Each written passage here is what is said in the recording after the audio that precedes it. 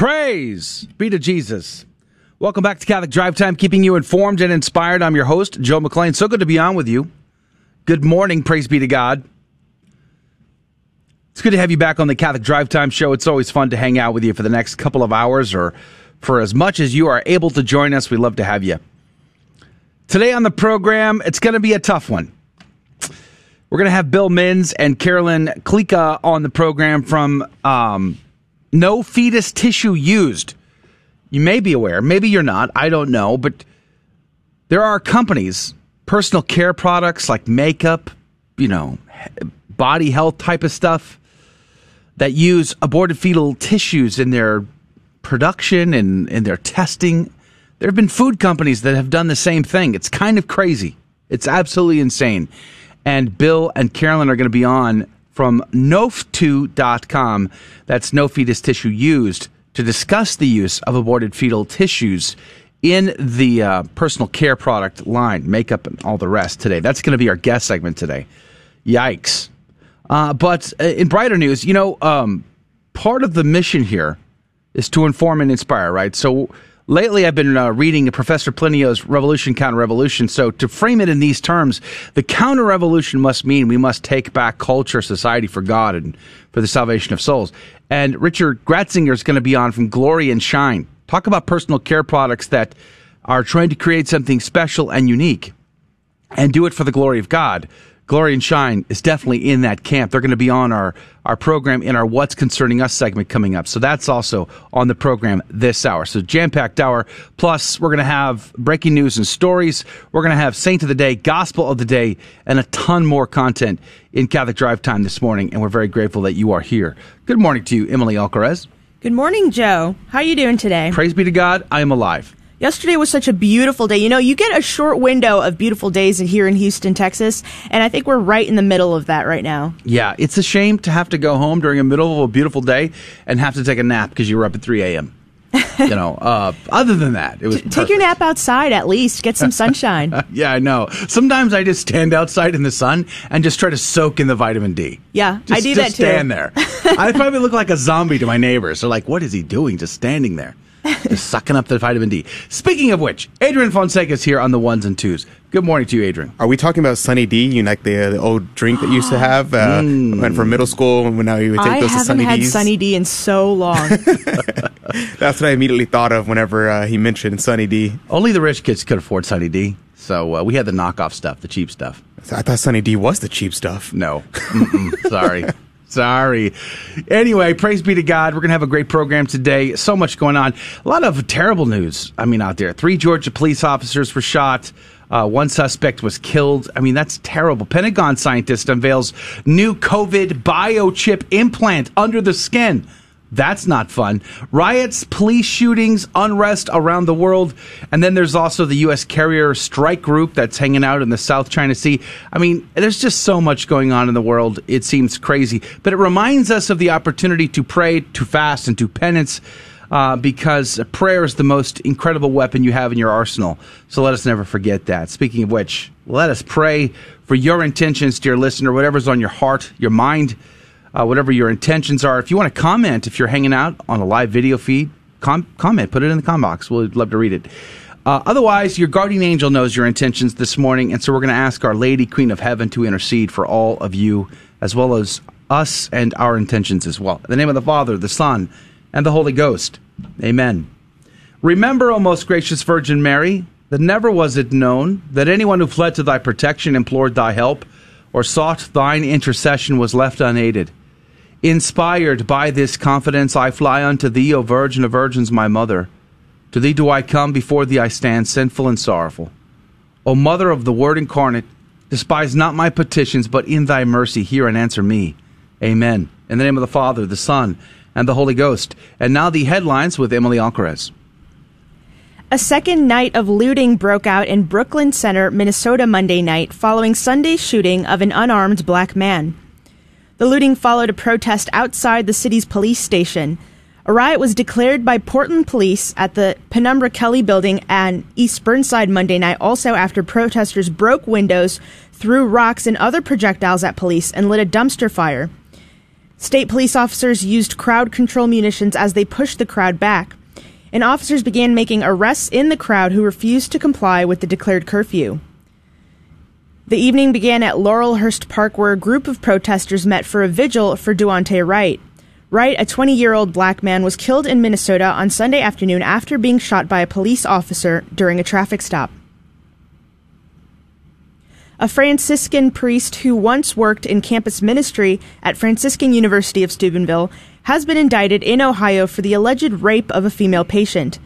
On April 7th, Father David Morier, TOR, was indicted in Ohio by the Jefferson County Grand Jury on 2 charges of sexual battery and a single charge of rape. He was removed from active ministry back in 2015 on unspecified sexual misconduct charges. The 59-year-old priest is a mental health professional, and he allegedly maintained a 3-year-long sexual relationship with a patient the indictment described as substantially impaired because of a mental or physical condition.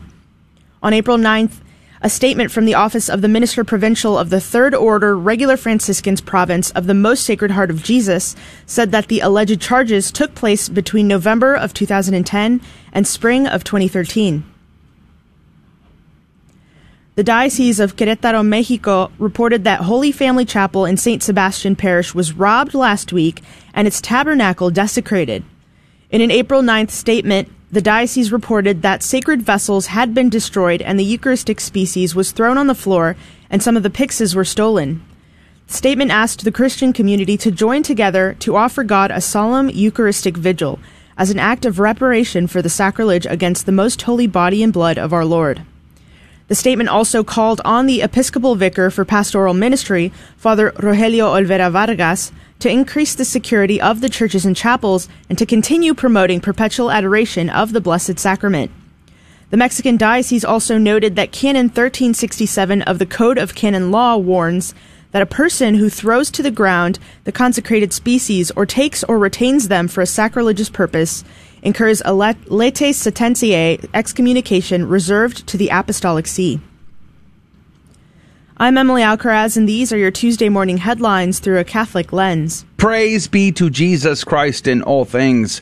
Saint Hermenegild, pray for us. He was born in the 6th century. He was the son of the Spanish Visigoth Arian king Leovigild and raised in Arianism. In 579, he married a Catholic princess, Indegund, who, with Saint Leander, the Bishop of Seville, Spain, converted him back to Orthodox Christianity, to the Catholic faith. Immediately disinherited by his father, and he had to publicly renounce and fight against Arianism. He expected support from outside anti-Arian groups, but unfortunately, it never materialized, and he was defeated by his father's forces. At one point, he did reconcile with his father, but unfortunately for Saint Hermenegild, his stepmother, Goswentha, caused friction between them because of her staunch Arian views. Saint Hermenegild was arrested, he was tortured and martyred under orders of his father for refusing to denounce Catholicism and refusing to accept communion from a heretic bishop. He was tortured and axed to death on the 13th of April, 585, and canonized in 1585. Saint Hermenegild, pray for us. The gospel today comes to us from John chapter 3, and it's an extension from yesterday, verses 7b through 15. Jesus said to Nicodemus, "You must be born from above. The wind blows where it wills, and you can hear the sound it makes, but you do not know where it comes from or where it goes. So it is with everyone who is born of the Spirit." Nicodemus answered and said to him, "How can this happen?" Jesus answered and said to him, "You are the teacher of Israel, and you do not understand this? Amen, amen, I say to you, we speak of what we know and we testify to what we have seen, but you people do not accept our testimony. If I tell you about earthly things and you do not believe, how will you believe if I tell you about heavenly things? No one has gone up to heaven except the one who has come down from heaven, the Son of Man. And just as Moses lifted up the serpent in the desert, so must the Son of Man be lifted up, so that everyone who believes in him may have eternal life. The Gospel of the Lord. Praise to you, Lord Jesus Christ. This was, like I said, an extenuation from yesterday's Gospel. And one of the points I sort of ended on yesterday in the first hour was the necessity to be baptized. I mean, in a lot of non-Catholic circles and in a lot of the Protestant communities, you will see people being baptized over and over and over again. I mean, in many cases, they sort of, boiled it down to a feeling they have in a moment, responding to an altar call kind of thing. And the church has always taught that baptism is once and for all. You can only receive it once. In fact, one of our favorite heretics on the program, Origen. Can we say Origen's our favorite heretic? I think we can. We should get a... Mine's Tertullian. Yours is Tertullian? Origen, Tertullian, they're very closely related. This is where they kind of got in trouble, because in the early church, when the persecutions were ramping up and Christians were being martyred and tortured for the faith, there were those that chose not to be tortured. There were those that chose not to be martyred. There were those that refused to stand their ground on the faith and gave in order to save their skin, to save their property, to save their livelihoods. And when the persecutions passed, a debate began to rage within the church about what to do with these people, these apostates that have come back, and they want to be back into the fold all over again. And there was a group of hardliners, Tertullian, Origen, others, that said they have to be baptized again. Something has to happen. They can't just let them off the hook so easy. And the church had to debate this and figure this out.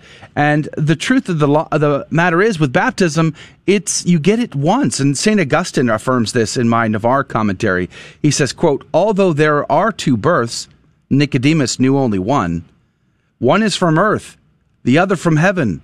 One is from the flesh, the other from the spirit. One is from mortality, the other from eternity. One is from male and female, and the other from God and church. But these two are each unique. Neither the one nor the other can be repeated." St. Augustine. You get an indelible mark at baptism. You are truly born again, born from above, that double entendre meaning that we talked about yesterday that the apostle uses in the passage. And the Spirit also has a double entendre meaning. And then, of course, the apostle here uses this beautiful typology from the Old Testament with the bronze serpent. And we've talked about this on the show before. Now, you might remember the people were journeying through the wilderness. They had been saved from slavery in Egypt. And they were making their way through the wilderness. But what were they doing the whole time? Complaining, whining and crying, fussing, shaking their fist at God because they didn't like their circumstances. Somehow slavery was better. Somehow pagan idolatry in Egypt was better than even the difficulty of living in the desert.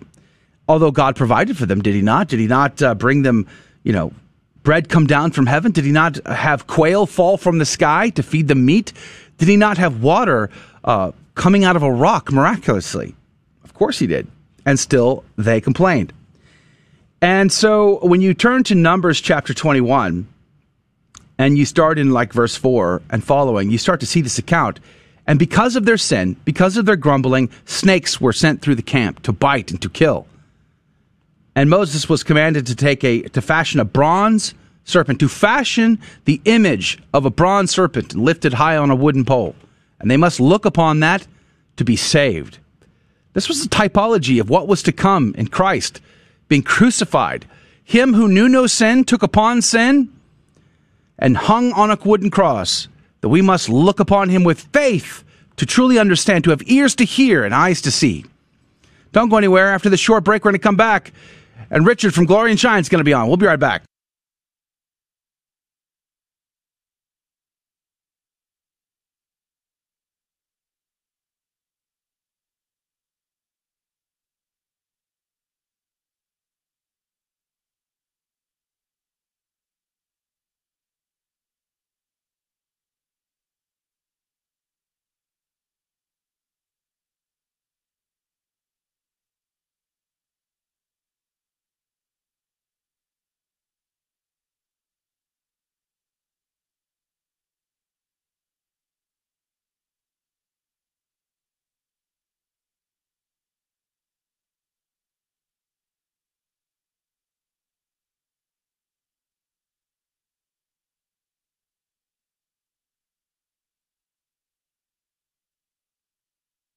or no different doesn't hold water.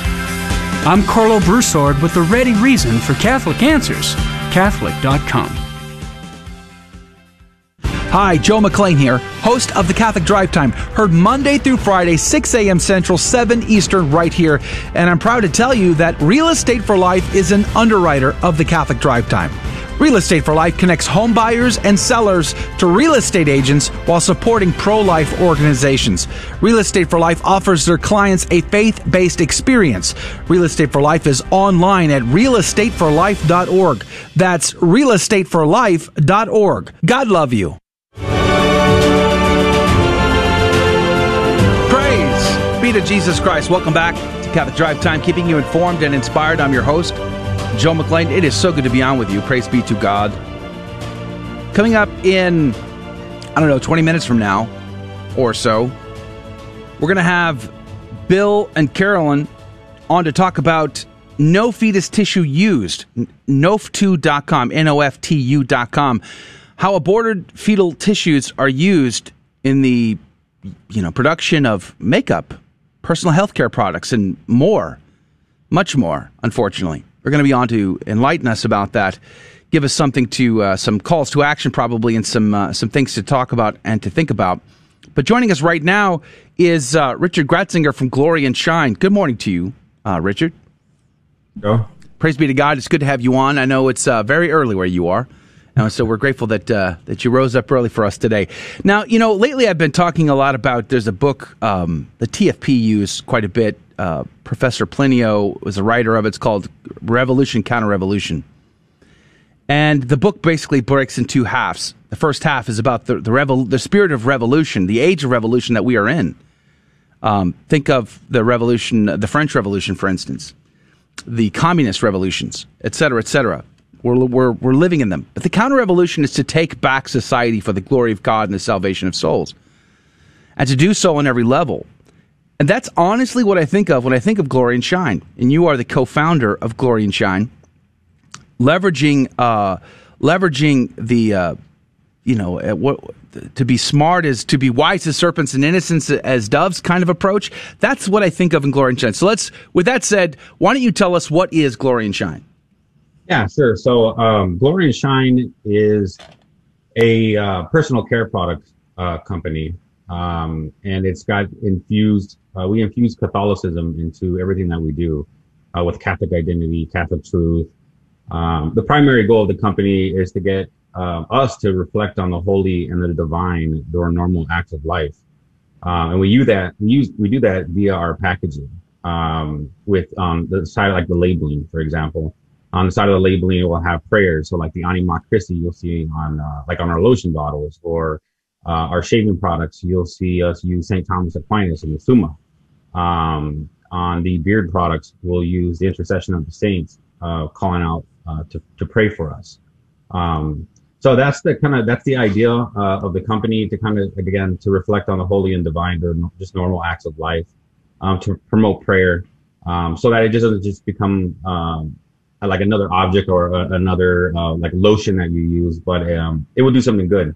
It promotes, again, like prayer. So that's kind of a little kind of backdrop of what Glory and Shine does.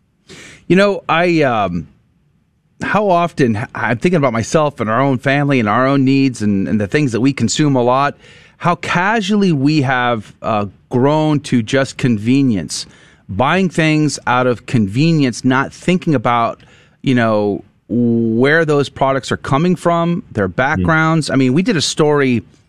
Was it Adrian? It was Bree Dale on with us a couple weeks ago, talking about her friend that had uncovered the sale of hair that was harvested from Uyghurs in China, slaves. They were basically enslaved in these camps, and their hair is shaved off, and it's sold on Facebook. How many people are buying those types of products that without a care or a thought?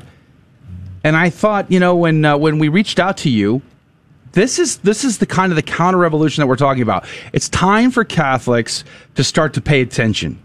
It's time for Catholics to support each other and to use and buy products that are not just good, not just avoiding the the really immoral pitfalls, but really are taking it to the next level of trying to plant a seed of the good, the true, and the beautiful in the hearts of those that would consume it.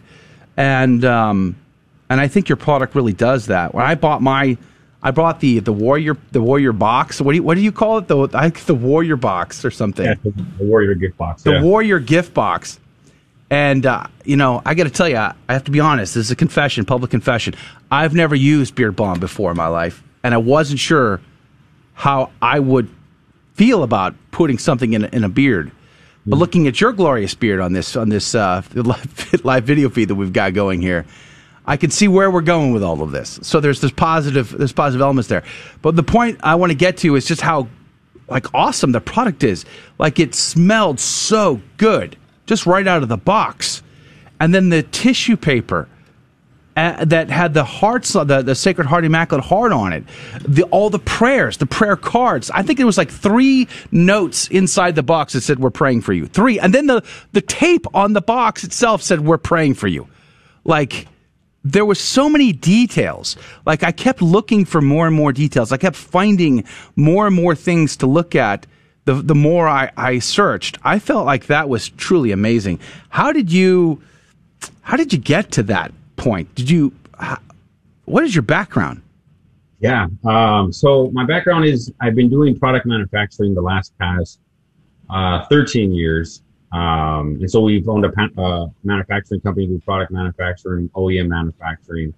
So that's my background. So we're used to creating products. But in 2016, we started to get into personal care product manufacturing. And then us as devout Catholics, we wanted to figure out how to bring our faith into it, do something good. So we came up with this idea of just to promote prayer through our products. And do something good. And like you said, everything's thought out. Even the whole, the company in general too, because, like you said, on the packing tape, it says, packed by a Catholic offering prayer. And so that's the whole goal, here, even at the company, and its morale and the way that we operate is that we're always following in that tune, almost like a monastic approach to it. That we're praying for each package that we're packaging, that we're praying when we're creating the products, that inspires people just in a little way, to reflect on our Lord one more time through the day. So, I mean, that's kind of just thinking these things out and just being authentic, in our company and what we do. And, that's kind of how it came about. We're talking with Richard Gretzinger. He's from Glory and Shine, and I want to encourage everybody to check out their website, gloryandshine.com. Tell me about the lineup of products that you offer, Richard. Yeah, sure. So we offer various different products, everything from lotion creams to lotion bars. We do shaving products. We do beard care products, lip balms. We do gift boxes. And then I think we're getting ready to roll out another 38 new products that are exiting the R&D phase, so the research and development phase of things. So we got a lot of new things coming up. Family-owned business? Yep, 100%. Well, that's amazing. And you guys are based out of Idaho, but I'm guessing you ship across continental United States. Do you ship international? Do you ship to Alaska, Hawaii, Guam, anything like that? Yeah. So we're located in northern Idaho, in the Post Falls area, Coeur d'Alene area, and we ship internationally. We ship all the time to all different types of countries. So and praise God. So it's been getting around the world. So going back to what I said a minute ago, a big part of what we feel is a part of our mission here at Catholic Drive Time is to bring the Catholic community together and to inspire the community to support each other and to support Catholic-owned and operated businesses. It's part of the reason why for the last, since December, we have been using Catholic organizations to sponsor our Fear and Trembling Game Show prize every week. And Emily, I know you found a ton of really incredible, let's just say small Catholic-owned businesses, but that's part of what we're trying to do here. Right, absolutely. And you wouldn't imagine how many, there's not dozens, but hundreds of little Catholic shops out there who are doing their part to influence the culture, to help us shift our focus from supporting these secular materialistic corporations to actually giving our money to Catholic families who are just trying to send their kids to Catholic school, or, influence the culture through their faith. So I think that's really important. And I personally, if we need a carpenter, plumber, or whatever, I look for Catholics. I look to support Catholics in business, not to the exclusion of the world, but to the support of my community and to those that are trying to create economy and support their families and to bring back Catholic traditions into our society. I think it's part of our mission. And one of the things I love about you, Richard, and your business, Glory and Shine, is that you also support some sisters, and you support the fraternity, right? So tell me about that. Yeah.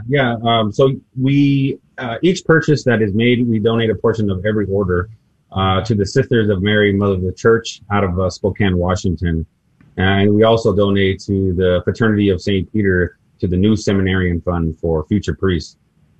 Well, praise be to God for it. What do you see the future for Glory and Shine? Where do you think you're headed? We just start that daily. And we just take it day by day, wherever our Lord wants to call us and to move us to glory and shine. We're just willing to follow, and that's kind of where we're at right now. We're just taking it day by day. We've had so much response and positive feedback from the Catholic community and support, and we just praise God for it. But again, like at the end of the day, it's His will be done. Not all ours. So we just want to help fulfill His mission. Amen to that.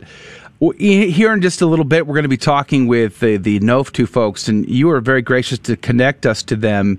NOFTU, no fetus tissue used, and it's an eye opener for most Catholics, I think, that don't realize that aborted fetal babies are being used in not just medical research, but all across the spectrum. And I think in your products, we can safely say none of that is going on. Correct. Yeah. Yeah. Praise be to God. So, yeah, the eye-opener conversation is coming up in just a few minutes, but we're just wrapping up with Richard Gratzinger, Glory and Shine. GloryandShine.com is the website. GLORYAND, Shine.com is the website. I highly encourage you to check it out. Now, the good news is we're very grateful for Glory and Shine because you guys are just about to come on board as an underwriter of Catholic Drive Time, and we're very excited about that. So thank you, Richard, for being a huge contributor to Catholic Drive Time family. Oh, no problem. We're more than happy to. We love the content you guys are producing and just bringing the truth to the faithful. So praise God for that. Praise be to God. Last seconds here. What do you want to tell our audience about Glory and Shine? Feel free to check out gloryandshine.com. Catholic family owned, supports religious life, supports all that's good and holy. Definitely stop by, check us out. Check us out on our social media platforms. If you have questions or concerns, there's live chat there. There's email, phone numbers. Feel free to reach out to us. Well, I would recommend the Ment Soap Bar because, boy, does that stuff work very, very well. It makes your skin feel super clean. It's awesome stuff. Richard Gratzinger, God bless you. God love you. Thank you for all you do to bring the good, the true, and the beautiful to the world through your incredible product and your wonderful packaging and your company. It just means a lot to us here. So God bless you, my friend. Ave Maria. All right, we'll have to have him back to tell you his conversion story because that's powerful stuff. But we'll do that on another day. But don't go anywhere. On the other side of this very short break, we're going to have more breaking news and stories, plus our conversation with Bill Menz and Carolyn Klika from the No Fetus Tissue Used, NOFTU.com, to talk about fetal tissues in makeup, in personal care. All that's coming up next. This is Dale Ahlquist with a Chesterton Minute. How many times have you heard it said that the church has been weak and ineffective? Well, G.K. Chesterton says the church has been so powerful and effective that it colored even the things it had not hoped to influence. and changed its enemies as well as its friends. It affects everything it touches. It inspires a life-changing love from its friends and a self-destructive hatred from its enemies. Its enemies will do everything to destroy it, and they end up destroying everything, except the church. The Catholic Church, says Chesterton, has endured for 2,000 years, and the world within the Church has been more lucid, more level-headed, more reasonable in its hopes, more healthy in its instincts, more humorous and cheerful in the face of fate and death than all the world outside. Want more than a minute? Chesterton.org. Howdy, this is Adrian Fonseca, producer of the Catholic Drive Time Show. Heard Monday through Friday, 6 a.m. Central and 7 a.m. Eastern, right here on the Guadalupe Radio Network. And I'm proud to tell you that Real Estate for Life is an underwriter of Catholic Drive Time. Real Estate for Life connects home buyers and sellers to real estate agents while supporting pro-life organizations, offering their clients a faith-based experience. They are online at realestateforlife.org. That's realestateforlife.org. God love you. Welcome back to the Catholic Drive Time Show. Today's Tuesday, April 13th, and these are your headlines for today. A Catholic priest of the Diocese of El Paso who went missing last week has been found safe. The diocese reported Father Antonio Martinez Ceballos, assistant pastor of Corpus Christi Parish in El Paso's Lower Valley, missing to the police on April 8th. Martinez, who is originally from Colombia, was last seen the evening of April 6th at his parish. Early on April 9th, the diocese reported that thanks to efforts by the police and the community, Father Martinez had been found safe. The diocese told local news that they would provide no further comment about his disappearance or the circumstances surrounding how he was found. The police department's missing flyer stated that Martinez was possibly wanting to head to Colombia. California's coronavirus restrictions on home-based religious gatherings like Bible studies, worship, and prayer meetings were more strict than the Constitution allows, the U.S. Supreme Court said in a court order late on Friday. Citing an appeals court decision in a different case, the unsigned majority's court order said the state cannot assume the worst when people go to worship, but assume the best when people go to work. The restrictions were challenged by Reverend Jeremy Wong and Karen Bush, two residents of Santa Clara County in the San Francisco Bay Area who wanted to host small, in-person Bible studies in their homes.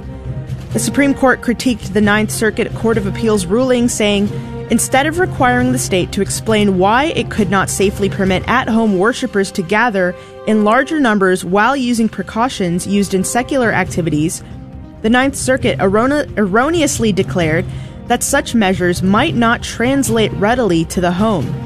This is the fifth time the court has rejected the Ninth Circuit's analysis of California's COVID restrictions on religious exercise. And an Italian magistrate has issued an arrest warrant for Gianluigi Torzi, a broker who is under investigation due to his involvement in the Vatican's controversial London property purchase. Judge Corrado Cappiello signed the warrant for Torzi based on the investigation by police in Rome into his suspected fraudulent billing, money laundering, and other financial crimes in collaboration with three of his associates. Torzi is currently located in the United Kingdom and has not been served with the warrant. The Italian broker is under investigation by the Vatican for his role in facilitating the Secretariat of State's purchase of a London property on 60 Sloane Avenue in 2018. The Vatican alleges that in doing so, Torzi was part of a conspiracy to defraud the Secretariat of millions of euros. I'm Emily Alcaraz, and these are your Tuesday morning headlines through a Catholic lens. Praise be to Jesus Christ in all things. Thank you, Emily, for keeping us up to date. Before we jump into our conversation, I just want to mention, again, thank you to all those that sponsor our program in one way or another, including realestateforlife.org, connecting buyers and sellers of houses. Pro-life, it's a pro-life supporting organization, and they supply a pro-faith experience in that transaction. You can find their website online at realestateforlife.org. But we'll be posting, once we get Glory and Shine up on board next week, probably, we'll be posting their link and logo on our website as soon as possible. You can find that at grnonline.com/CDT. But joining us right now, I see Caroline Klicka is on with us. I'm not sure if Bill is on. Good morning to you, Caroline. Good morning, Joe. Good morning. Bill is, I guess he is not, has not joined us as yet. Well, praise be to God. Let's start with you then. The organization is called No Fetus Tissue Used, NOF2.com. And it was to Richard at Glory and Shine's credit that connected me to you guys. And we wanted to have a conversation about aborted fetal tissues used in personal healthcare products like makeup and lotions and things like that. I think a lot of us are thinking in terms of medical research, vaccines, those types of things, but we probably are ignoring some of the other issues, like even food products have been using aborted fetal tissues in research and development in other ways. So maybe, Caroline, can you get us started? Tell us about what is going on here. Yeah, definitely, Joe. I was actually shocked, really, to learn as I started getting into this area that fetal tissues are used in the research and testing, and in some cases, actually in the product, especially in some of the cosmetics, anti-aging serums and so forth. Fetal tissue is actually used in the product. But in the research and testing, food products, especially artificial sweeteners, and flavorings, different pharmaceuticals, different cosmetics, and as you said, vaccines are used in the research and development of many of the childhood as well as the COVID vaccines. We all remember the story of David Daleiden and Sandra Merritt and their undercover sting videos, where they were having Planned Parenthood and other officials on hidden camera talking about the selling of babies to research. And I think I think we all think, oh, that must mean vaccine or something. But I think they missed this, and I've been saying this now for a few years. They're talking about selling babies to all kinds of researchers throughout the spectrum and the gambit. And it surprises me how little we know. We've only scratched the surface of what they're using, and they continue to use all the time. It's not something that happened in the past. It's happening today. So why do you think that we have been so blindsided by this issue? Why has this been going on and we didn't really pay attention? Well, when it is brought to light, you would think immediately of some back alley deal that's happening, like a covert drug dealer. And but actually it's happening in some of our most prestigious universities. Ever hear of Yale, for example? Yeah. They have done research. The University of California, San Francisco, they have used over a 10-year period. They have done research on the bodies of 250 babies, and not just young fetuses, but aborted in the second trimester. The University of Pittsburgh, and the research. This is not, this is stuff that is available, that you can look it up and find out that the research that is going on, but it's very uncomfortable for people. So we want to avoid it. We really don't want to. We don't want to hear it, and we don't want to really know about it, because it's just a very ugly business. Bill Menz has just joined our show. He is with NOF2, or No Fetus Tissue Used, NOFTU.com. Bill, good morning to you. Good morning, Joe. Thank you for having us on your show. We really appreciate it. Well, thank you for being on. We're very grateful for you bringing awareness to this issue, which we find pretty horrific. Now, you have a marketing background, I see. I read a book years ago called Brand Washed, and I can't remember the author's name, but he was an ad exec out of New York, and he went through this whole book talking about how marketing is used to change our perspectives, how it manipulates people. And he would go through and dispel all these things, like in grocery stores, how they would manipulate the buyers with the use of plastic seals on bottles or ice setups, or how video games were intentionally designed to be addictive, or how they used pheromones with babies in utero to try to create customers down the road, and it was just mind-boggling what your cronies did, Bill, to manipulate the masses. But tell us about your organization, NOFTU, and how these organizations are using aborted babies to bring their products to market. It sounds horrific.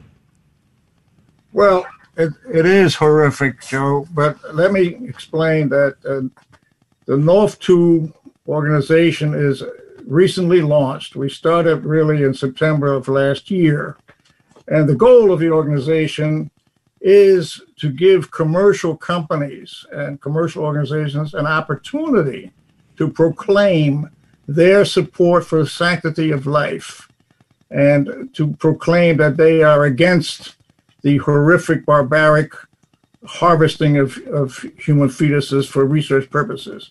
So the idea here is to give people an opportunity to say, hey, I stand for life. And our first commercial associate is Glory and Shine Catholic Products, which I hope your listeners will become, if not already familiar with, will become familiar with, because that's the kind of organization that's standing up and saying that. See, the problem is that most people, as Carolyn mentioned earlier, don't want to think about it, don't want to talk about it. All my life, and I'm reasonably old, all my life, I have been pro-life, but I haven't been active. I haven't been marching in front of the Planned Parenthood centers. I gave money, but I put it aside. I put it out of my mind. And what happened, the reason why we have NOFTU today, is on the night that Cuomo had that celebration at New York State Legislature, where he signed that document that said that a baby can be killed upon the day that it is born, up to that day, for any reason or no reason. Okay, so in other words, it's like an animal. Okay. Hold that thought, Bill. I'm sorry to have to cut you off, but someone has to do it, because we're going to go to a break and we're going to come right back, and we'll bring you right back, Bill and Carolyn from NOFTU, No Fetus Tissue Used. NOFTU.com, NOFTU.com is our guest. And we're going to have more of this conversation on the other side of this very short break. Don't go anywhere. Be right back.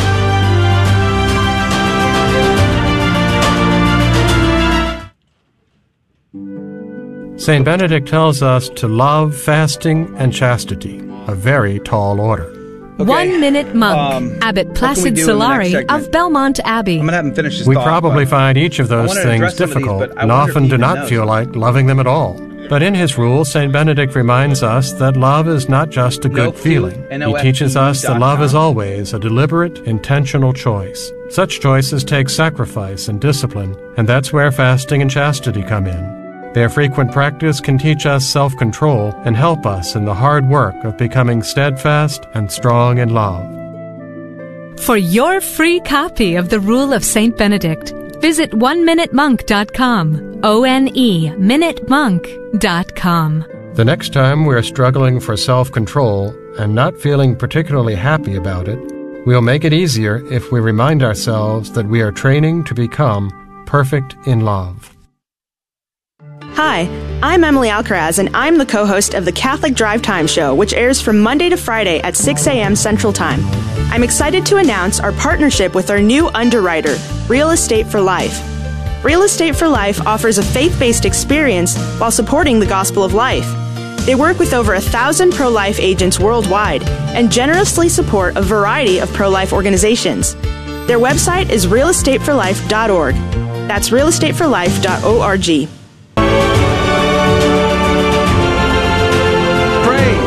Be to Jesus Christ. Welcome back to Catholic Drive Time, keeping you informed and inspired. Praise be to God.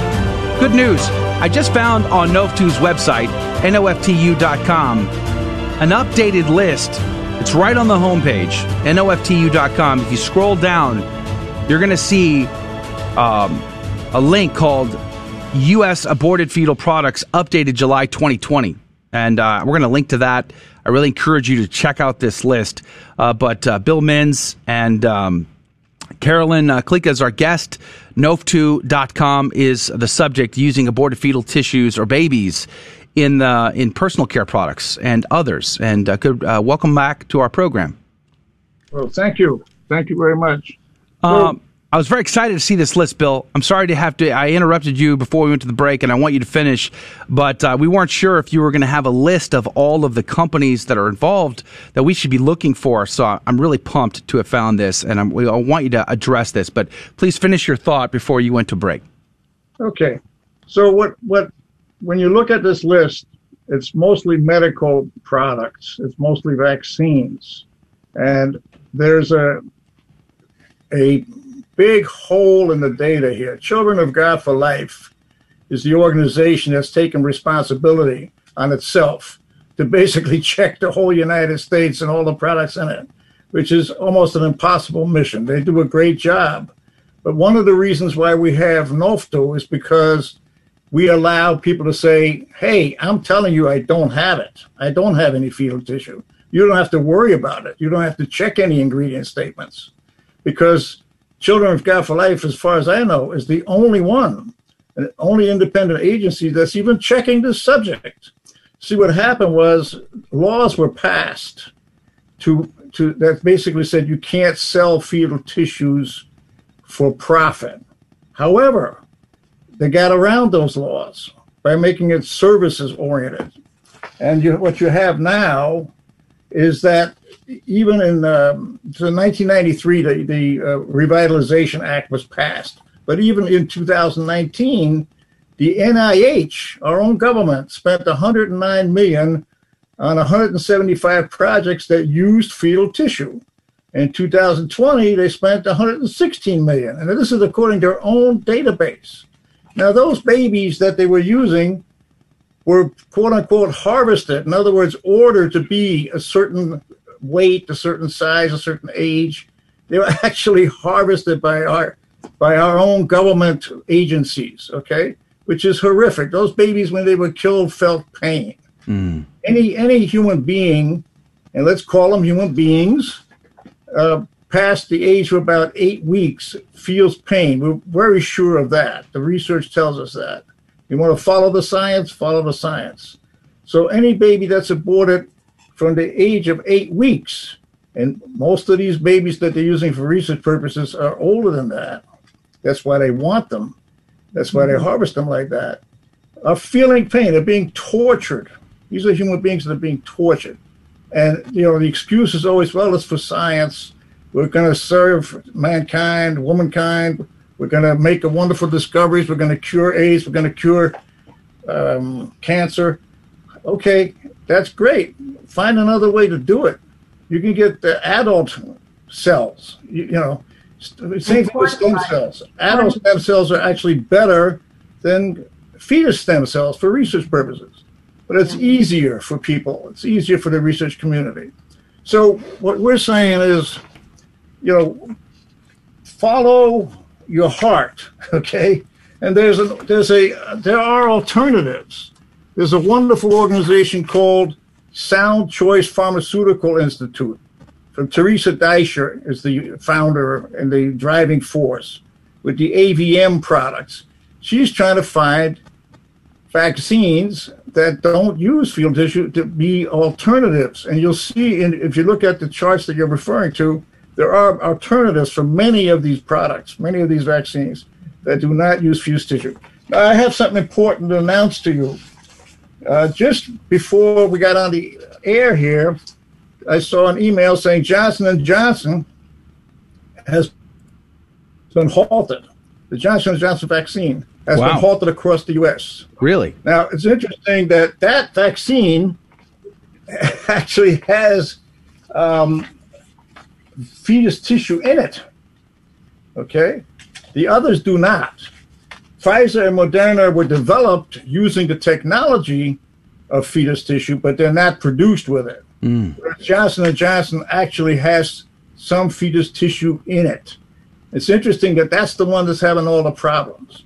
And that, again, supports Teresa Deitch's point that all the vaccines that are out there with fetus tissue in them are causing problems, are causing this autism, for example. That's her point, is that the increase in autism over the last 20 years resulted in part because of the all of a sudden use of fetus tissue in the vaccines, which wasn't always like that. So the point being that we should be looking for alternatives to that technology. And that's what NORF2 is trying to encourage people to do. And we've had Dr. Teresa Deitcher on our program a couple of times. We've also had Dr. Stacy Trasankos on recently from Children of God for Life, and we've had them on a few times as well. So we really appreciate their research and their work on this subject. What we're trying to do is make it so that commercial organizations like Glory and Shine can stand up and say, we believe in that, we support that. You don't have to guess about it, okay? But what should we do about this? So now that we have some information, we have we have the power now through this information to understand where the problems are. What do we do about this, Carolyn? Well, let me answer. There's a lot that we can do as consumers. Number one, we have a responsibility to become aware and educated. You can follow us on our Facebook page and check out our website for ongoing information. And we need to be responsible as Catholics to ask about the products that we use at the store level. We can support pro-life organizations like NORF2 and many other good ones, and actually spread the word to our friends and become informed. Bill, you were saying? Yeah, let me say that if we get a movement that's loud enough, that people will come back to see. So many people have walked away from the subject of abortion. So many people, not the Catholic community necessarily, but the non-Catholic community don't want to hear about it. And basically the excuses are something like, well, that baby would have been a criminal anyway, or that baby would have been abandoned or mistreated anyway. Why bring it into this world? That's such a flimsy excuse. We have the opportunity, like Heartbeat International, a wonderful organization, that adoption is a major opportunity, a major alternative. So many people are waiting to adopt a baby, hundreds of thousands of people. Experts estimate that 1 to 2 million couples in the United States are waiting to adopt. Wow. Yeah. So it's not necessary to kill these babies. And it's not right. And we've developed in the secular community is sort of a mentality. It's sort of like the good Germans. I don't want to know about it. Hey, that concentration camp on the corner there, I don't know nothing about that. Let me go and watch TV, right? We got to wake people up to what is happening. When that baby gets killed, that's a human being being killed. Okay? Now, we don't want to blame people. We don't want to shame people. We want to encourage the mother. We want to support the mother. Heartbeat International does that with many of its organizations that are part of that network, and we strongly support that group. In fact, our relationship with them is that 10% of our annual revenues will go to them to support adoption, because we have to have that option in front of people. And, you see all these commercials at night about adopt a poor puppy, adopt a little cat, save the cow. Where's Save the Baby? I don't see any commercials saying, hey, adopt the baby. Okay, that's what I want to see. I want to see a giant movement that says, don't kill the baby, adopt the baby. That's what we're all about. We got about 3 minutes left talking with Bill Menz and Carolyn Kliga from NORF2, No Fetus Tissue Used, NORF2.com. We've linked to it on our video feed as well. Just under 3 minutes left, Bill and Carolyn. How does the Catholic consumer, how are they going to sort this stuff out when they go to the store, or they're buying their makeup, their personal healthcare products, or what have you? Are there any indicators that they should be looking for that they should try to avoid?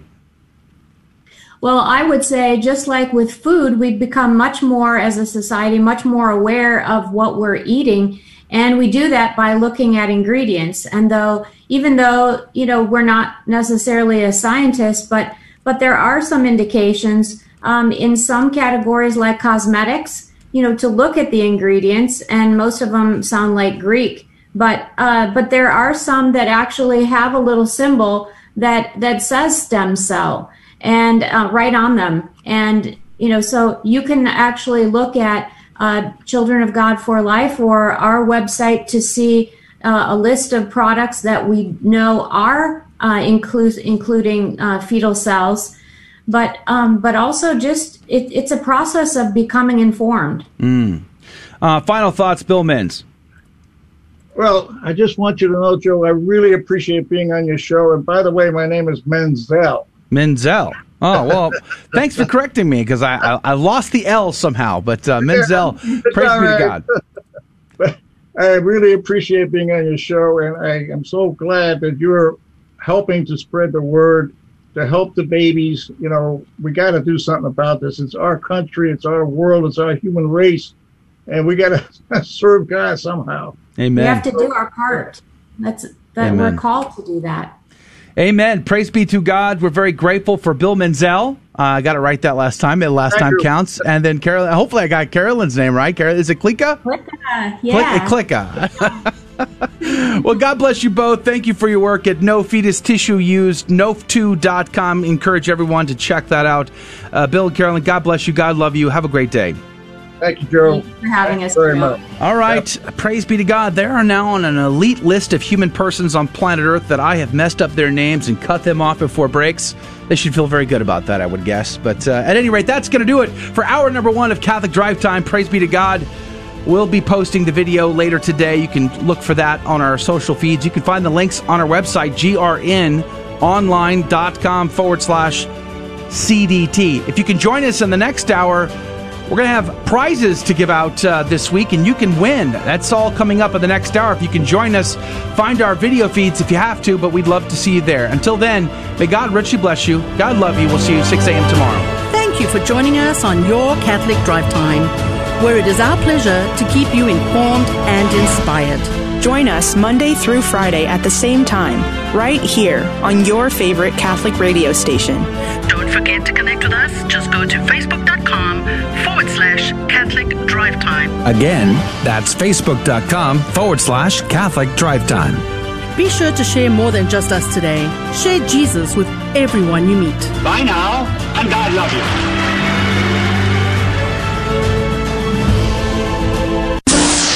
My Protestant friends say the Catholic Church has added a lot of man-made traditions to the Word of God. Is that true? No, it's not true. Protestants go by the written Word of God alone, or sacred Scripture alone. Catholics go by the entire Word of God as it is found in sacred Scripture and sacred tradition. All of the Word of God was originally passed down as oral tradition. Eventually, some of it was written down. This became sacred Scripture, or written tradition. However, Scripture itself tells us that not all the things that Jesus said and did were written down. That's where sacred tradition comes in. Paul says this about tradition. 2 Thessalonians 2:15. So then, brethren, stand firm and hold to the traditions which you were taught by us, either by word of mouth or by letter. Traditions taught by word of mouth and traditions taught by letter. Sacred Scripture and sacred tradition. In 1 Corinthians 11:2, Paul commends them for maintaining the traditions as he has delivered them. Sacred Scripture and sacred tradition. 2 Timothy 2, verse 2. And what you have heard from me before many witnesses, entrust to faithful men who will be able to teach others also. This is an instance in Scripture of Paul commanding the passing on of oral tradition. 1 Thessalonians 2, verse 13. And we also thank God constantly for this, that when you received the word of God which you heard from us, you accepted it not as the word of men, but as what it really is, the word of God.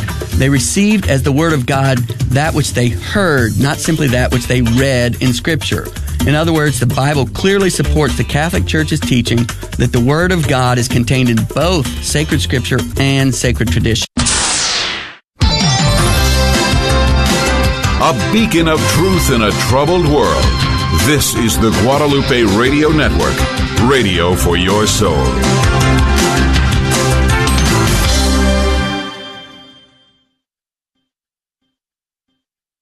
Your Odyssey begins at the University of Dallas, the premier Catholic liberal arts university in Texas. With campuses in Irving and Italy, UD's rigorous core curriculum sets it apart. An education rooted in the great works of Catholic and Western tradition. An education that ennobles and enables students in their pursuit of wisdom, truth, and virtue. Undergraduate, graduate, and certificate programs available. Start your college odyssey at the University of Dallas today. Go to udallas.edu to learn more.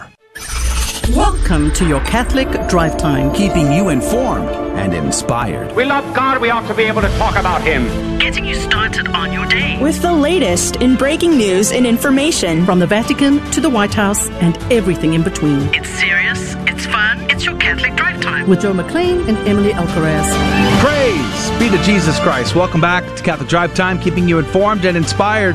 I'm your host, Joe McLean. It is so good to be on with you. Praise be to God. Good morning.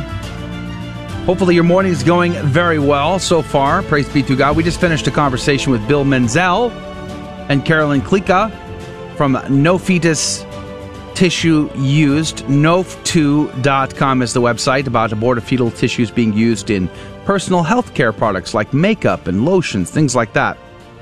That conversation will be posted to our Catholic Drive Time YouTube channel and Rumble channel later today. Prayerfully, the tech overlords will allow us to keep that video up without laying the heavy hand of punishment as they did at the end of last week. We'll see how it goes, though. God's will be done in all things. But we're going to have a fun show this hour. We're very excited you're a part of it. Of course, we're going to have the good news segment is this hour, so none of the ordinary news. It's all good news this hour. Plus, Saint of the Day, Gospel of the Day, and Fear and Trembling game show with another generous Catholic underwriter of the prize this week, Studio Sen, SENN.com. Generously providing us a prize to give out to one of you, our dear listeners of Catholic Drive Time. So be ready with the phone number. And just a hint, right? Pro level tip number 1, you can find the rules of the Fear and Trembling game show plus the phone number on our website, grnonline.com/CDT. So if you ever want to get the number, call early. You're welcome to do it. It's all right there. Good morning to you, Emily Alcaraz. Good morning, Joe. You know, I was just thinking, it was kind of, I love being in charge of the sponsorships, but I've been spending so much money the past few months because every single sponsor I just fall in love with. I want all of their stuff. It's detrimental to your pocketbook, you're saying? Me personally, but I just love how they get so creative. Like, yeah. I'm looking at Studio Sen right now. They have an alphabet poster because they make a lot of children's products. They have an alphabet with a saint for every letter of the alphabet. Wow. I want this on my wall. I don't even have kids. Well, last hour we talked to Richard Gratzinger from Glory and Shine, who is going to become a sponsor of CDT. So hopefully we'll have that done by either the end of this week or the beginning of next. I'm scared to go on their website. Yeah, their website is pretty cool. I mean, I got the Warrior box. Came with beard balm and lotion, and it came with a mint soap bar.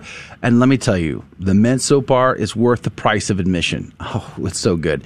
But it's the packaging. It's the love, the care that went into it. It's supporting Catholic organizations that are out there doing something beautiful for the glory of God and the salvation of souls. Not just making products or making a living, but rather doing that plus so much more that we love so much, and we want to support that, and we're grateful to do it. All right. Speaking of grateful to do it, Adrian Fonseca is here on the ones and twos. Good morning to you. Good morning. Good morning. Yes, my friend Josh said he's switching over to Glory and Shine now, and I was like, I really wish I needed beard balm. I just cannot grow a good beard. Just cannot do it. There's nothing to say you couldn't use a little of it anyway. They've got shaving supplies here under there. I guess that's what I need. Yeah. But there's both there's products for men and women there, but it's the packaging. Oh my. I mean, that beautiful Sacred Heart and Immaculate Heart tissue that came in the box. When I asked my wife, like, if the box disappeared, and I'm like, honey, where'd the box go? Please tell me you did not throw away the tissue. Things guys never say ever.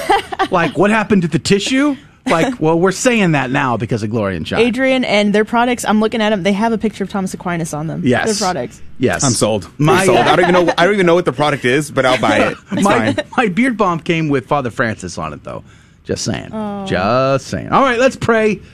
before we get into too many Dominican references this hour. Let us include your intentions, dear listener, whatever they are. And if you're on a live video feed, you're welcome to include those in the comments. We'd love to read them. But your guardian angel certainly knows what's on your heart and your mind, what your needs are. And we're going to ask Our Lady, Queen of Heaven and Earth, to intercede for you and for us as well. In the name of the Father, the Son, and the Holy Ghost, remember, O most gracious Virgin Mary, that never was it known that anyone who fled to thy protection, implored thy help, or sought thine intercession was left unaided. Inspired by this confidence, I fly unto thee, O Virgin of Virgins, my mother. To thee do I come, before thee I stand, sinful and sorrowful. O Mother of the Word incarnate, despise not my petitions, but in thy mercy hear and answer me. Amen. In the name of the Father, the Son, and the Holy Ghost. Amen. And now the headlines with Emily Alcaraz. The daughter of a New Zealand pro-life activist is carrying on the tradition of defending life with her family. Even as a child, Michelle Kaufman was very active in the pro-life movement thanks to her mother, who was an avid pro-life activist. Now, Michelle brings her children to pray outside of abortion clinics and is raising a third generation of pro-life warriors. Michelle Kaufman is a mother of 7 and the communications director for Family Life International New Zealand, an organization committed to building a culture of life and a civilization of love by promoting and defending the dignity of human life from conception to natural death, and marriage and the natural family. In an interview with LifeSite News, Michelle discusses her fight to defend life and her family in New Zealand and how she balances the demands of working to further such a worthy cause without sacrificing her most important vocation, raising holy children.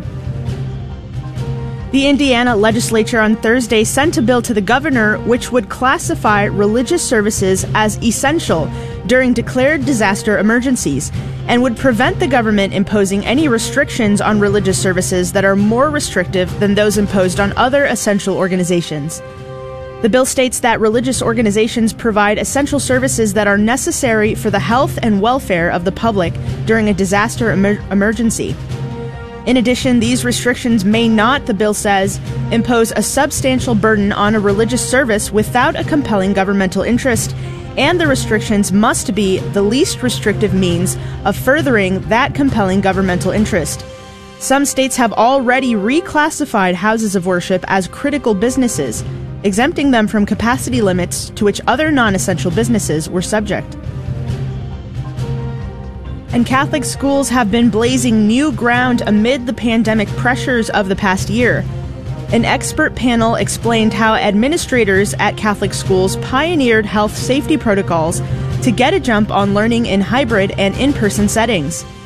Thomas Carroll, the superintendent of schools for the Archdiocese of Boston, said, quote, "It turned out in the end that the safest place for a child in America was inside a Catholic school that was following health protocols.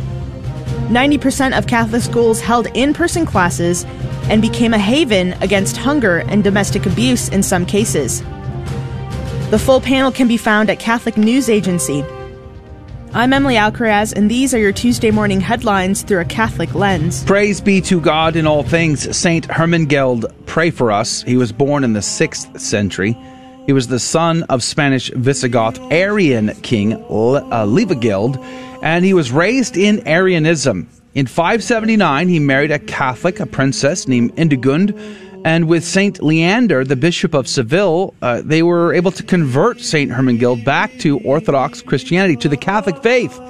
And immediately he was disinherited by his father.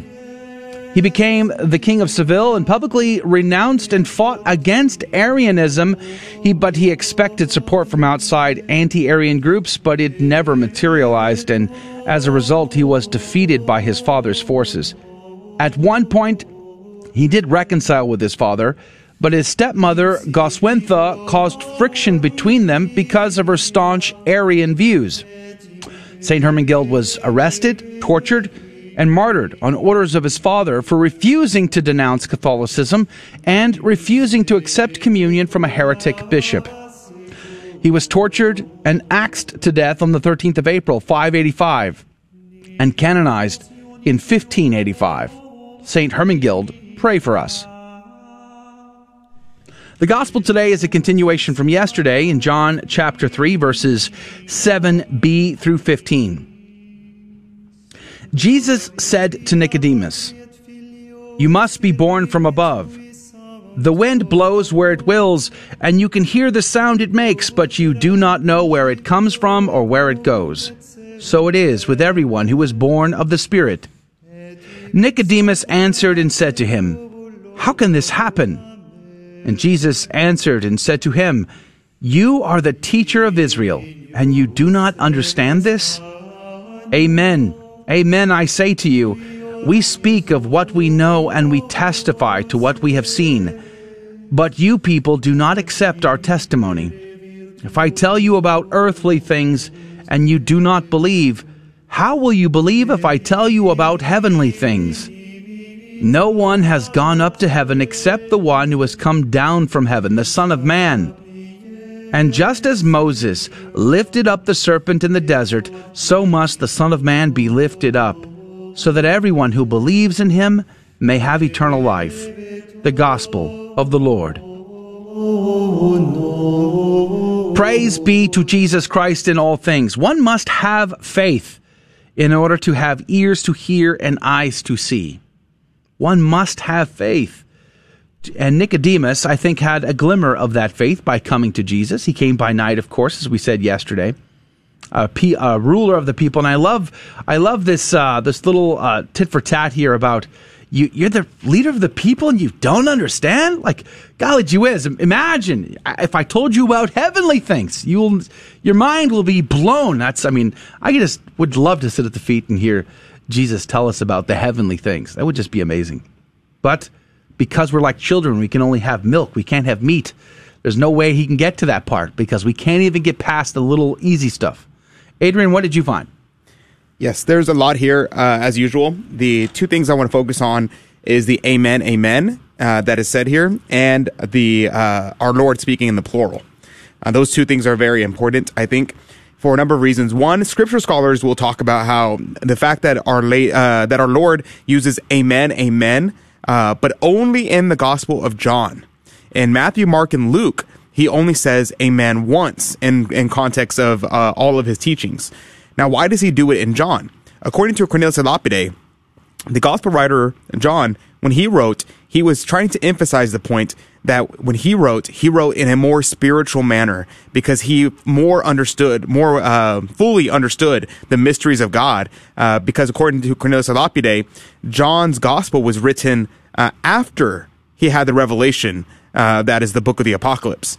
And so he would had a more full and grasping of things. So to emphasize the point that he understood, and this is a more clear understanding of what is meant here, he says, amen, amen. Why twice? Because our Lord, who Cornelius Lapide says actually did say amen twice, is witnessing to himself.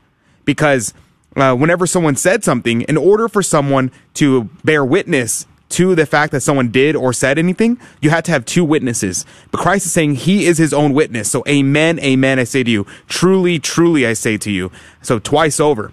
Now, the second thing that I wanted to go over is our Lord speaking in the plural, which kind of coincides with this idea. And he says, he speaks of himself in the plural. He says, "our." And so what's happening here? Well, according to Cornelius a Lapide, he is actually speaking for the Holy Trinity.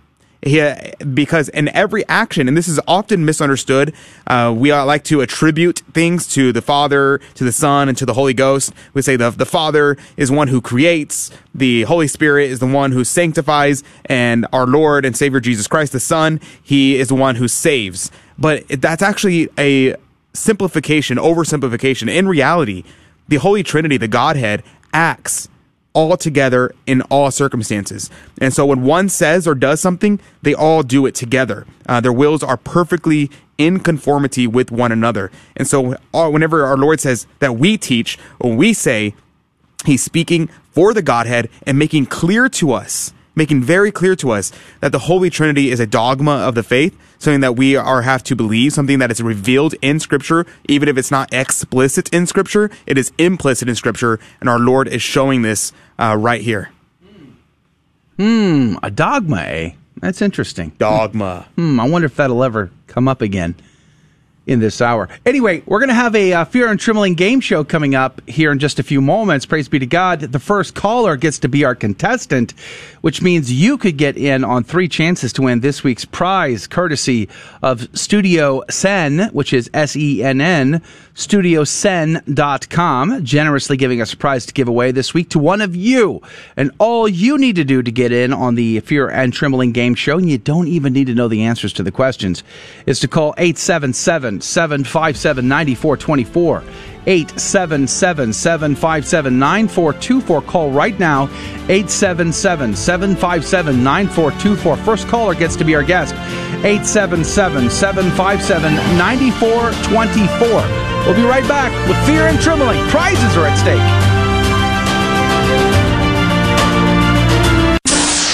Are there any basic rules for doing apologetics? 1 Peter 3:15 says, always be prepared to make a defense. Always be prepared, Scripture tells us. How can we always be prepared to make a defense of our faith? Rule number 1, pray. Pray to the Holy Spirit that He give you the courage to share your faith and the wisdom to choose your words carefully and profitably. Rule number 2, you don't have to know everything right now. Learn a little bit more about your faith each and every day. Read Scripture, read the Catechism, listen to apologetics tapes, listen to Catholic radio. Learn a little bit at a time. Rule number 3, Luke 5 verse 10. Do not be afraid, henceforth you will be catching men. Jesus said this to Peter, but He's also saying it to us. Will you make mistakes and get into tight spots when you start sharing your faith with others? Yes, of course you will. But Peter made mistakes and he got into tight spots. Yet Jesus told Peter not to be afraid. Why? Because if we are sincere in our desire to share the truth with others, to share Jesus Christ with others, then Jesus will find a way to make good come from even our mistakes. Rule number 4, always view a question about your faith or even an attack on your faith as an opportunity to share the truth. Rule number 5, don't get frustrated. Catholics often get frustrated by what I call the doctrinal dance. You get asked about purgatory, Mary, the Pope, the sacraments, all in rapid fire succession. Before you can answer one question, you're asked another, then another. Just keep bringing the discussion back to one topic until you've said all you want to say, then move on. Rule number 6, never be afraid to say, I don't know, when asked a question about your faith. Don't try to wing it. However, always follow I don't know with, but I will find out and get back to you, and make sure you do. A beacon of truth in a troubled world. This is the Guadalupe Radio Network, radio for your soul.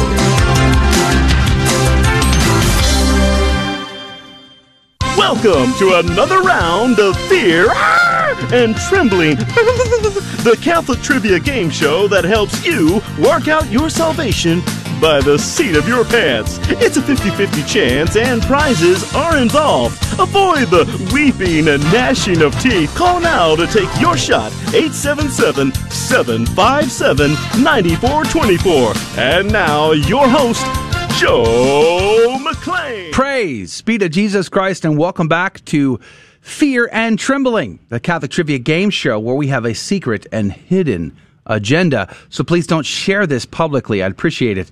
Keep this just between us. But we do a couple of things here on the program. Number one, we like to teach a little bit about the faith. So it's always a learning moment. I have 3 Catholic trivia questions in my hand, and the callers call in and we ask questions, but we don't ask the caller the questions. That's the kicker here. We don't ask the caller, so the caller does not even need to know the answers technically.